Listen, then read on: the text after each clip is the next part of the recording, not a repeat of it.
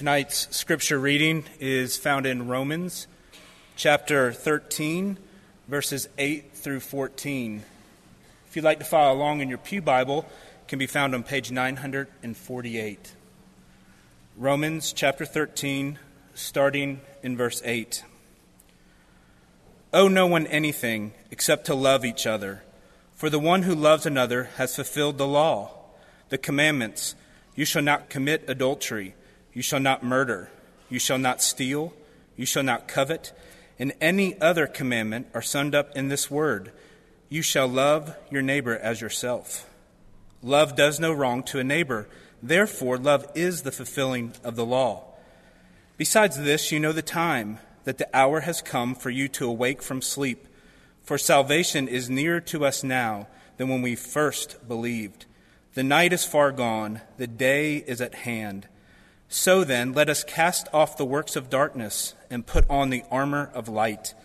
Let us walk properly as in the daytime, not in orgies and drunkenness, not in sexual immorality and sensuality, not in quarreling and jealousy, but put on the Lord Jesus Christ and make no provision for the flesh to gratify its desires.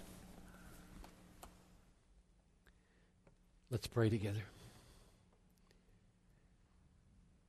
Father, here we are gathered now in the evening and in the morning. One church across 8 or 9 miles, one church across 15 hours. And we are glad to be together under the Word of God, in worship to the living God, in the name of Jesus, under the blood of Christ, clothed in the righteousness of Christ. We are glad to be your people. So I pray now that you would draw near and help us in these services, that you would make yourself seen and savored in the Word of God. Pray that you would draw near and help me, Lord Jesus, that you would fill me with your Holy Spirit and help me to preach the Word of God with liberty. And I ask, Lord Jesus, that you would cause us to be a loving church. I want to pray for Katie Steller, who's in the hospital this afternoon with unexplained abdominal pain. Would you touch Katie and Tom and Julie and give them wisdom and discernment and grant healing to Katie?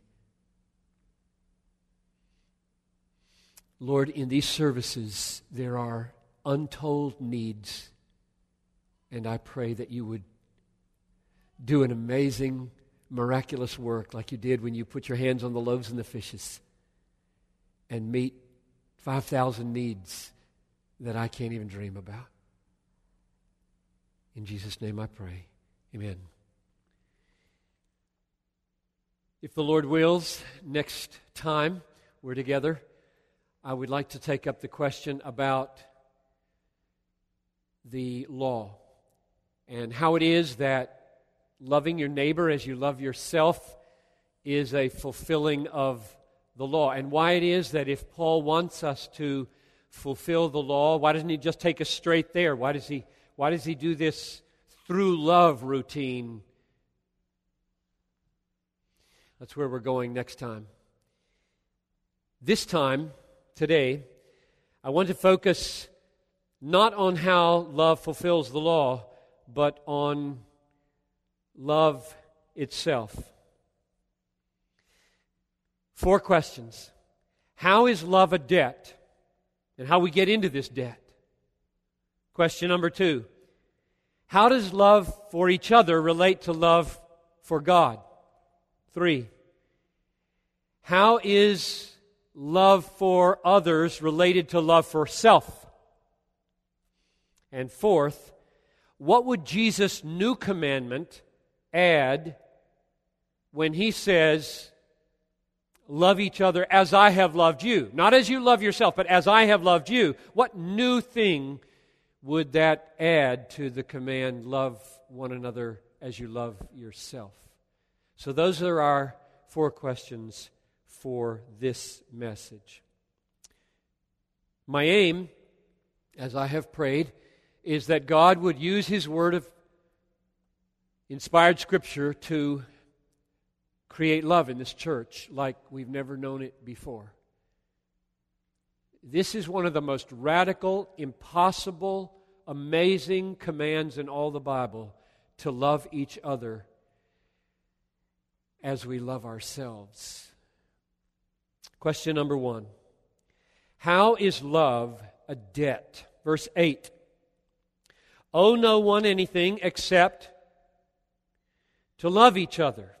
Let me rehearse last time just a moment. I argued that it's not the whole truth to say that the point of this text is, unlike taxes, revenue, honor, respect, which can be paid up and forgotten, at least for April 15 to April 15, love isn't like that. It can never be paid up, because as soon as you love somebody at 12 o'clock, you owe them just as much love at 12:01. That is true and not the main or only point of this text. That was my argument. Rather, it goes on like this. Since honor is in verse 7 and also can't be paid up and is contrasted with don't owe anybody anything, I take rather the larger point to be owe no one anything, period, except this way. Pay it in love. So sure, you got debts of taxes, and you got debts of a book you borrowed, and you got debts of a mortgage. And the point is, don't owe any of that, except one way, as love. In other words, don't put the debt of love into a category set apart from mortgage payments, taxes, returning books, keeping the speed limit, doing nice things for people. Don't put love over here in a separate little category. And sometimes we do this, and sometimes we do this. The point of this verse is, owe nobody anything except to owe it this way, as an expression of love. So now, that was last time. This time my question is, how do we get into this debt of love? How is love a debt? How did you get indebted to the people you're sitting near? You owe them a debt, the debt of love. Even more puzzling, how did you get into debt to your enemies? Because there's no distinction flowing here from chapter 12. It says, bless those who persecute you, and if your enemy's hungry, feed him, and if your enemy's thirsty, give him something to drink. That's not, he didn't forget that suddenly and start talking about something else in verses 8 to 10. This is important to ask for two reasons. One, usually we think about getting into a debt because somebody gave us something. So a bank gives you $150,000 to buy a house, and now you're in debt to the bank. Somebody loans you a book, now you're in debt to give the book back. When somebody gives you something, then you're in debt. But there are all kinds of relationships in which you owe love where nobody gave you anything. If you go to Luke 10, the parable of the Good Samaritan, here comes the priest and the Levite, and then here comes the Samaritan, and the Jewish man is all beat up and in need, and he doesn't even know him. How did this man on the side of the road, beat up, become somebody to whom the Samaritan now is compelled, he owes? You're in debt. God would say you're in debt to that man. You owe him love. How did he get there? The man never gave him anything. In fact, there's enmity between Jews and Samaritans. So this is a very odd way to get into debt to everybody, even your enemies. How do we get there? What constitutes this debt? That's the first reason the question is important, because we don't usually think of debts arising except when somebody gives us something. And that's not the case in this debt.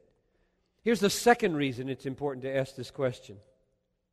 Most of us, and rightly so, think of love as something that if you do it as a debt isn't really love.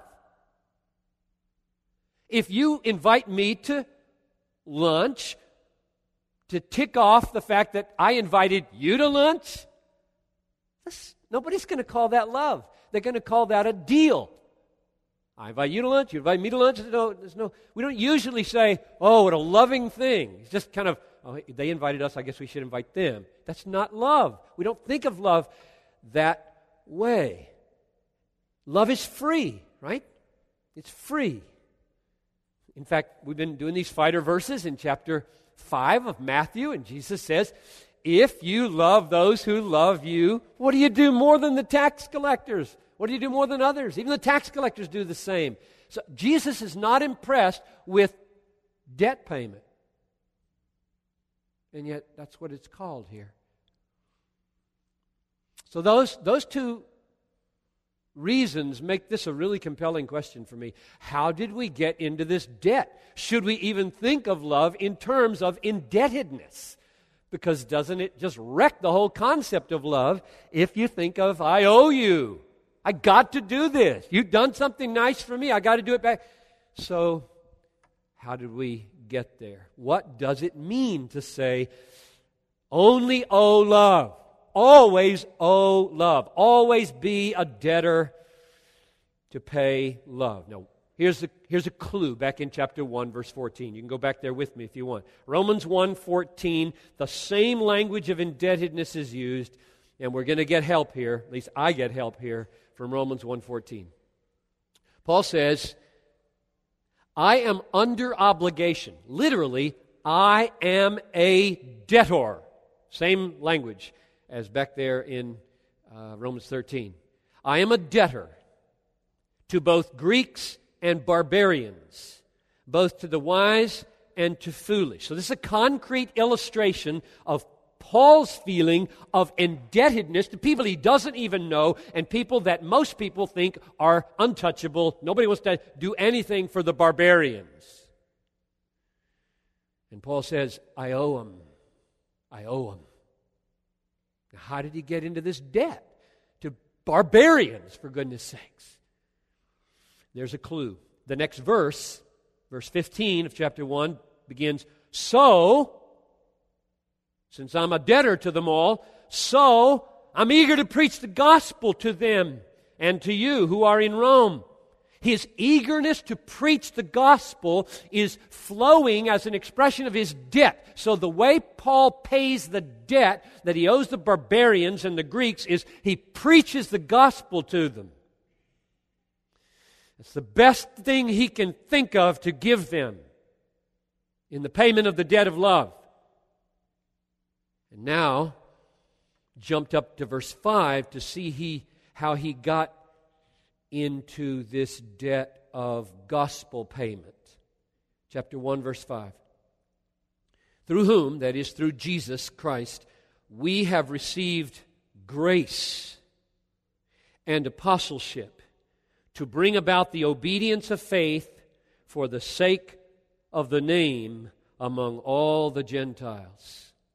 So Paul had received something, not from Greeks and not from barbarians. He had received something from Christ, namely grace, free grace, and apostleship from God through Jesus. So the debt of love that he has to unbelievers, barbarians and Greeks, isn't because they've given him anything, it's because Christ has given him everything.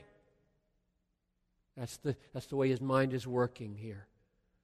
The debt is because Christ has done everything for us when we deserved it less than they deserve our love. Say that again. This indebtedness to enemies, to barbarians, to Greeks, to neighbors, to hard-to-love spouses or kids or neighbors or anybody, this debt that we have is flowing not because of what they gave us, but because of what Christ gave us so freely, so fully, when we deserved it less than people deserve our love. That's huge. That is life-changing. Christ gives us freely. He gives us His life. He takes away our sin. He takes away our guilt. He takes away our condemnation. He guarantees us eternal life and joy forever with Him. He does it while we are still His enemies, according to Romans 5, and we thus become debtors to all men. To which someone might say, no. You become a debtor to Christ, to God. I mean, if God, through Christ, gives you everything, you're a debtor to God, not people. Oh, this is important. I hope you're with me. Understanding what I'm about to say is the key to how love is free between people and free from God. And if it's not free, it's not divine love. You cannot and you dare not even try to pay God back for what He has given you in Jesus Christ. Let me say it again with all my might. You cannot and you dare not even try to pay God back for all that He has given you freely in Jesus Christ. You cannot. Why? Because your debt is infinite and you can never pay it. And you cannot because, and this is even more significant, every step you take in some act of obedience or surrender or worship or love of people in order to pay down your grace debt with God doesn't work, because every step you take is taking you deeper into debt because God is enabling every step freely. Do you see the implication of this? The implication of this is that every godly attempt that you make to pay down your love debt or your grace debt to God isn't doing it. It's taking you deeper into debt. Guess what? You are going to spend eternity going deeper in debt to God every millisecond of your eternal life. And that's a good place to be. You know why it's a good place to be? Because we get the joy of being the beneficiaries, and He gets the everlasting glory of being the benefactor, and you dare not ever reverse roles in this thing. Oh, the religions that have reversed roles with God here. We will work for you. We will pay up. I heard Michael Medved being interviewed last night on KKMS and wept at the evil that he was propounding. What a sad thing that you have to joke around on the radio when life hangs in the balance. This is huge. Oh, I hope you get it. And not only can you not pay back, you dare not even try. Why? Because any attempt you make is going to turn grace into a business transaction and destroy it. Grace isn't grace if you can pay it back. If you invite me out just because I invited you out, it's over. There's no grace anymore. You just canceled my grace.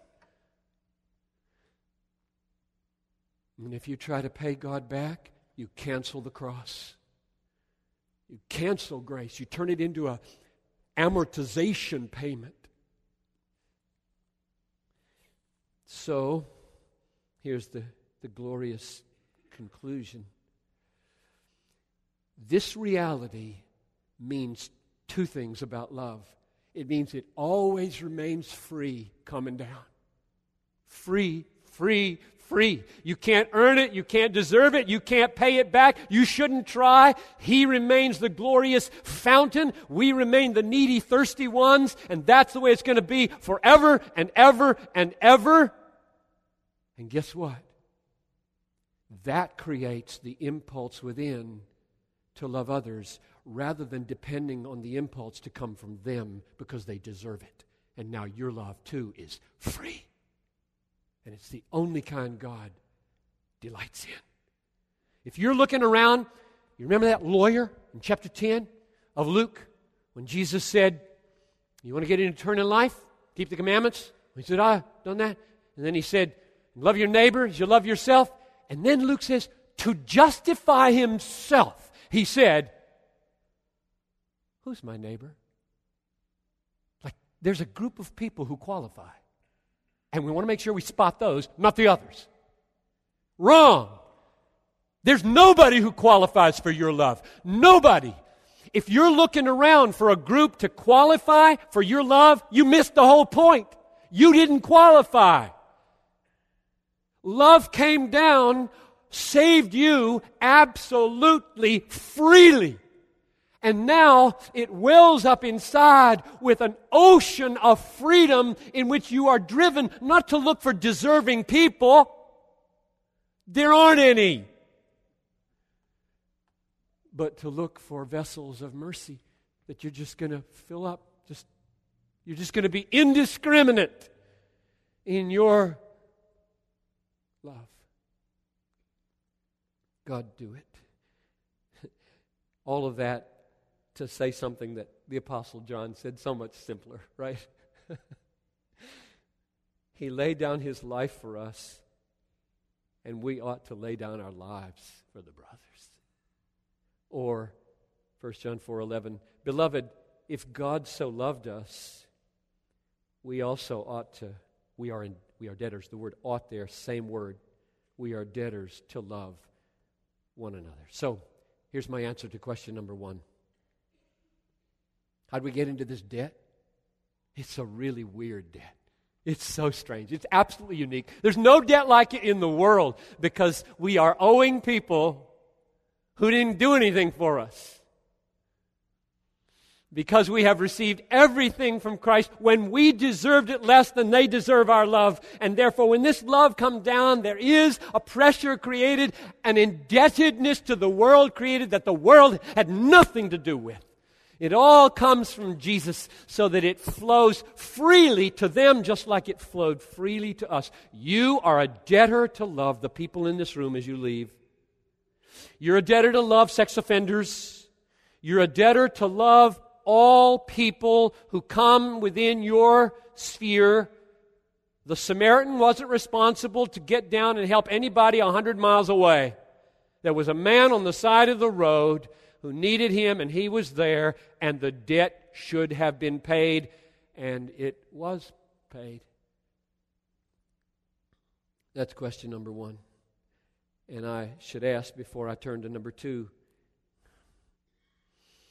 do you know yourself loved by God like that? Do you know yourself loved by God like that? And then, just as important, do you find rising because of that being loved so freely, do you find rising in you the impulse to love others that way? A debt, not to God, not to God. You can never pay that one back. But start paying in the world freely because of the spillover of divine love. Here's question number 2.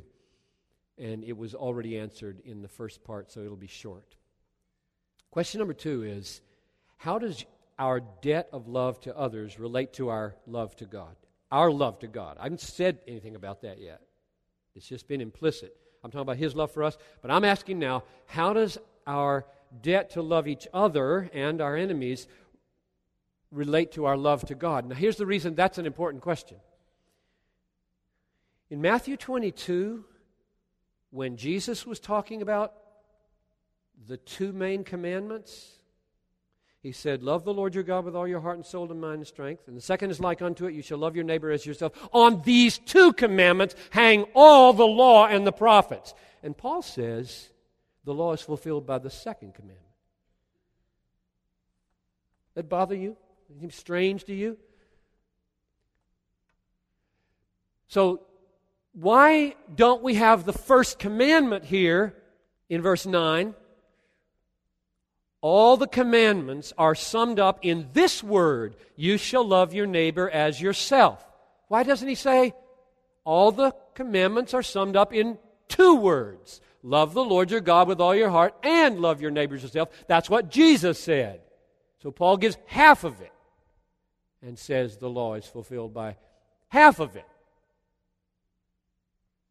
And so I'm asking the question, how does that half work relate to the first work? In Paul's mind, not just Jesus' mind. And the answer is really not that hard or complicated. This is chapter 13. This is not chapter 1. This is chapter 13. And chapters 1 to 11 and even parts of 12 are Paul laboring to unpack the fullness of the love of God to sinners in Jesus Christ with a view to awakening in them a love to God that he assumes when he gets here. And you can find it very easily, for example, in chapter 8, verse 28. All things work together for the good of those who, tell me, love God. Paul's not saying, oh, I never even thought of love to God. That is not the way Paul's thinking. Paul has thought deeply, and he has laid a foundation of love to God in chapters 1 to 8 that is unsurpassed in all the Bible and all the world. And when he gets to chapter 8 and he talks about the benefits of God flowing down on us and His working everything together for our good, he says this happens to people who love God. So when he gets here to chapter 13, he hasn't forgotten all that. He's talking to Christians. He's talking to Christians who love God. That's the definition. We cast ourselves on God. We have had our eyes open to see His beauty and truth and power and wisdom and justice, and our hearts have gone out and said, that's my treasure, that's my treasure. None of these husks and ashes of money and success anymore. No way. God is my treasure. All that He is in Jesus Christ, I now embrace as my treasure. All that's assumed as he gets to chapter 13. And so he says, now, we're talking about horizontal love of people in 12, 13, 14, 15, 16. And when this love that's soaring up to God in response to His love starts to spill over, law is fulfilled. If it stopped here and there were no spillover, law would not be fulfilled. So when he says, love your neighbor as you love yourself, that's the fullness of the law. He doesn't mean that's the only thing. He means it's the fullness. It's the completion. It's the outworking. It's the spillover of all of 11 chapters of engagement with God. We'll be back there next time to talk about that. Third question. How is the debt of love we owe to others related to self-love? Verse 9 is a quotation. Romans 13:9 is a quotation of Leviticus 19:18. It's quoted by Jesus, it's quoted by James, it's quoted by Paul.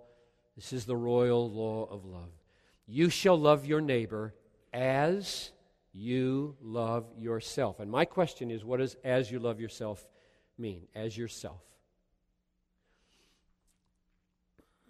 I've been here 25 years now. We just celebrated that on Wednesday night.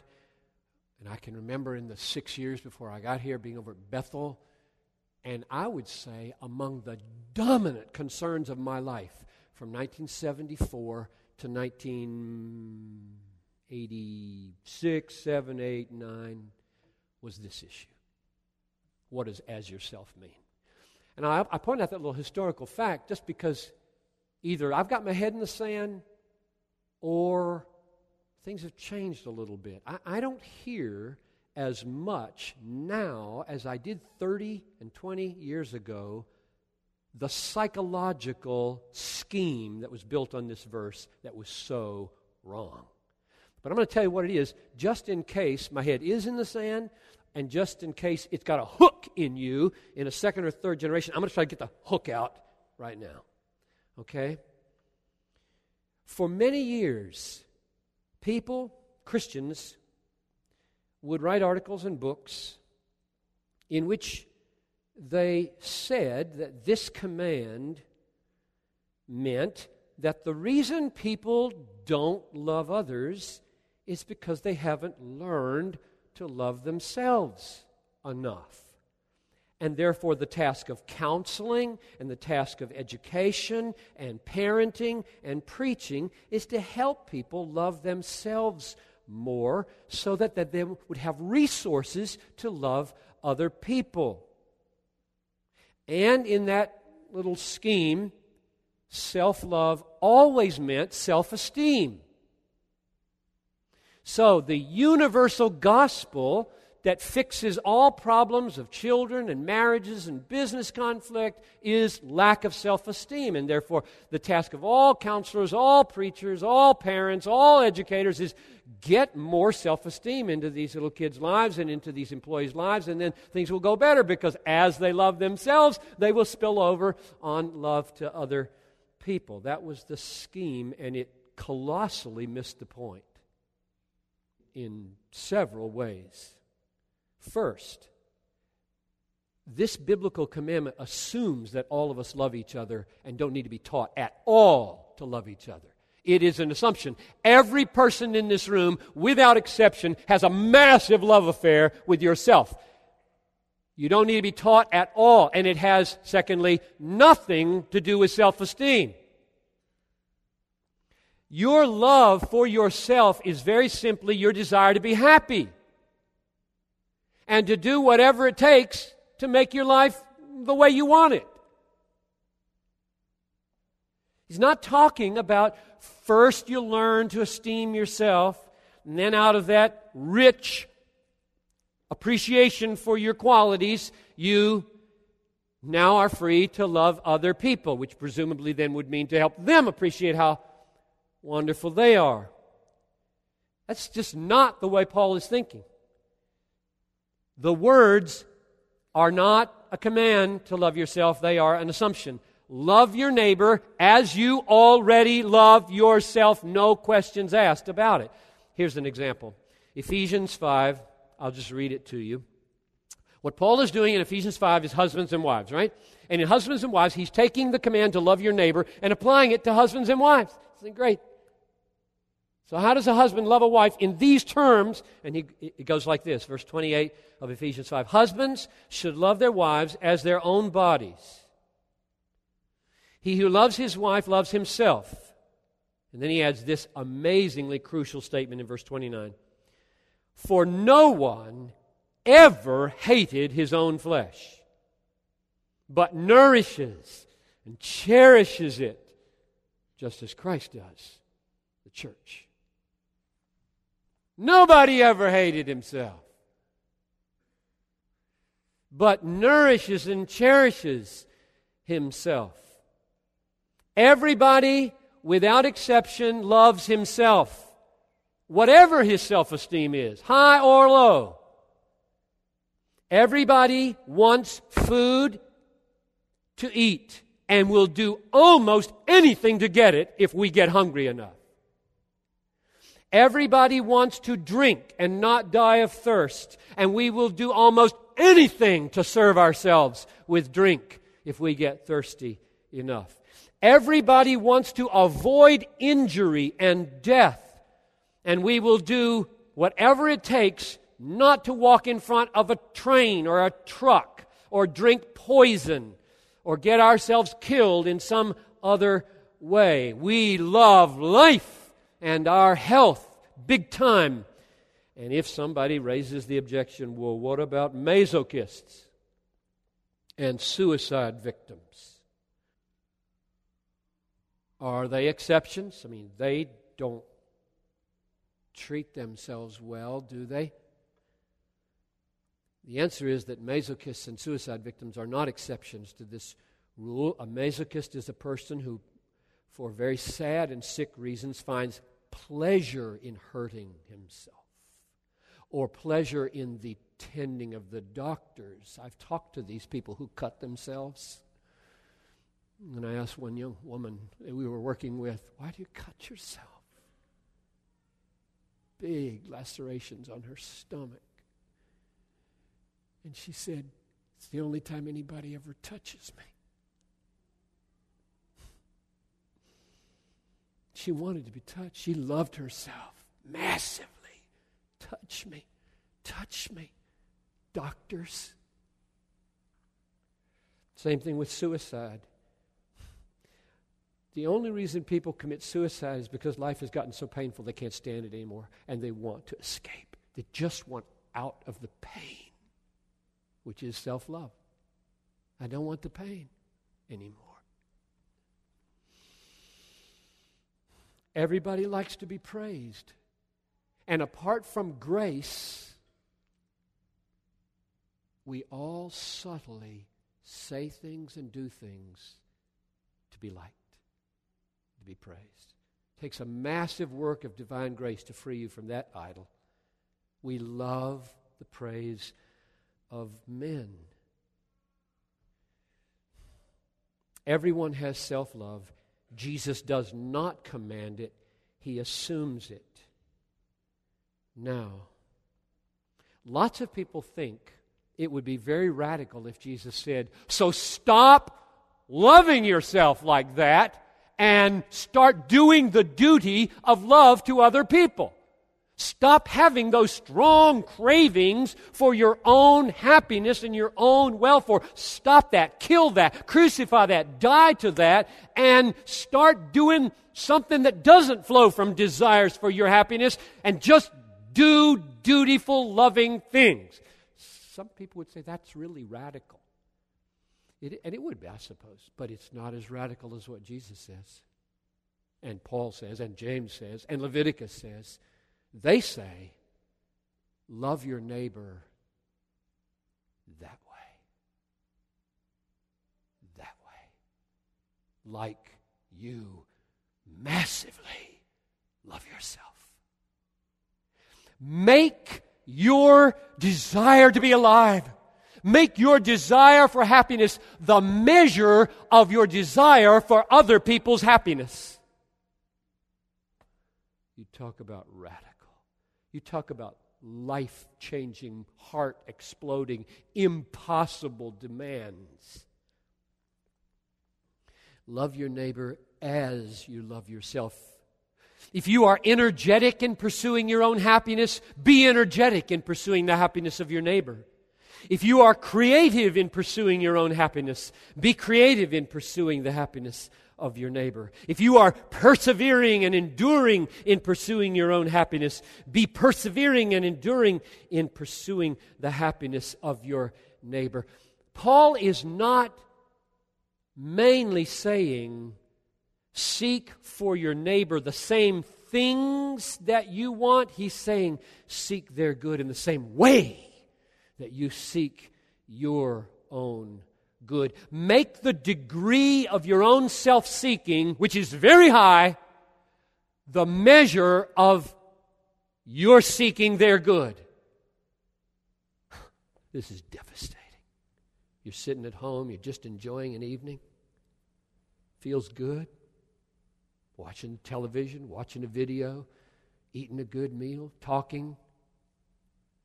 And you hear Jesus say, love your neighbor as you want this evening. That's just devastating. Measure your pursuit of the happiness of others by the pursuit of your own. How do you pursue your well-being? Pursue their well-being that way. Are you hungry? Find a hungry neighbor and feed him. Are you thirsty? Give your thirsty neighbor a drink. Are you lonely? Find someone who's lonely and befriend them. Are you frightened? Find someone to comfort. Do you want to make a good grade on the next exam? So do others. Help them. Help them. That is radical. It's far more radical than saying, stop desiring and start doing duty. It's far more radical because it says, now all these massive desires that I have for my happiness are not sent away. They are transposed into another kind of music. The same energy, the same longings, the same desires are now desires for you and your salvation and your happiness and your good, your stomach being full, and your mind being educated, and your life having significance. All the things I want, I now, with that same energy, want for you. Christianity is an impossible religion. This is a standard that is overwhelming. And it just makes me long to have a miracle done to me. Don't you? Wouldn't it be phenomenal if we were this way? What a church, what neighborhoods, what a nation, what a denomination, what an amazing thing it would be. Let's get on our faces and ask for the miracle together. Sum up number 3.